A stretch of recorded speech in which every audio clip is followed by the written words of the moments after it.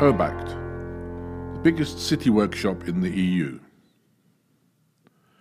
Understanding, transforming and experimenting the good practice of another city is an original way of trying to improve the capacity of each city to function better. This creative way of innovating is being tested in 23 Urbact transfer networks. Urbact is a long-standing outreach methodology of the EU, working on increasing the competencies of cities to work on challenges they are facing. Up till 2021, over 1,000 cities have been involved in 139 Urbact networks, improving the capacities of cities to react to contemporary urban challenges.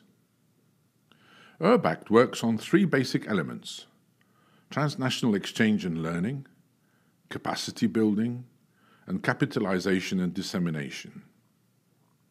As is well known, challenges for cities are numerous, as show different international initiatives: the 17 Social Development Goals of the United Nations, the 14 themes of the Urban Agenda, organized by the EU, the new version of the Leipzig Charter from 2020, and Craig Raworth's donut economy model, showing the needs of the people of the planet and showing the limits of the planet and how locally we can actually develop something useful for the planet.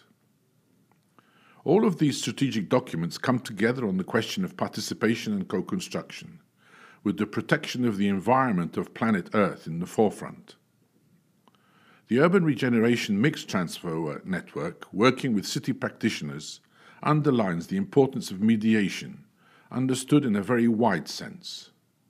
The role of being in between, the city and its inhabitants, the city and its partners, innovating new solutions, creating new forms of dialogue, improving the mutual listening capacities, and managing the collective energies.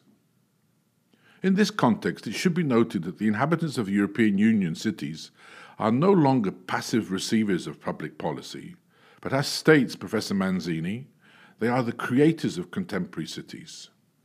The challenge of public administrations and their partners is to take decisions which fit as well as possible into what the cities are becoming.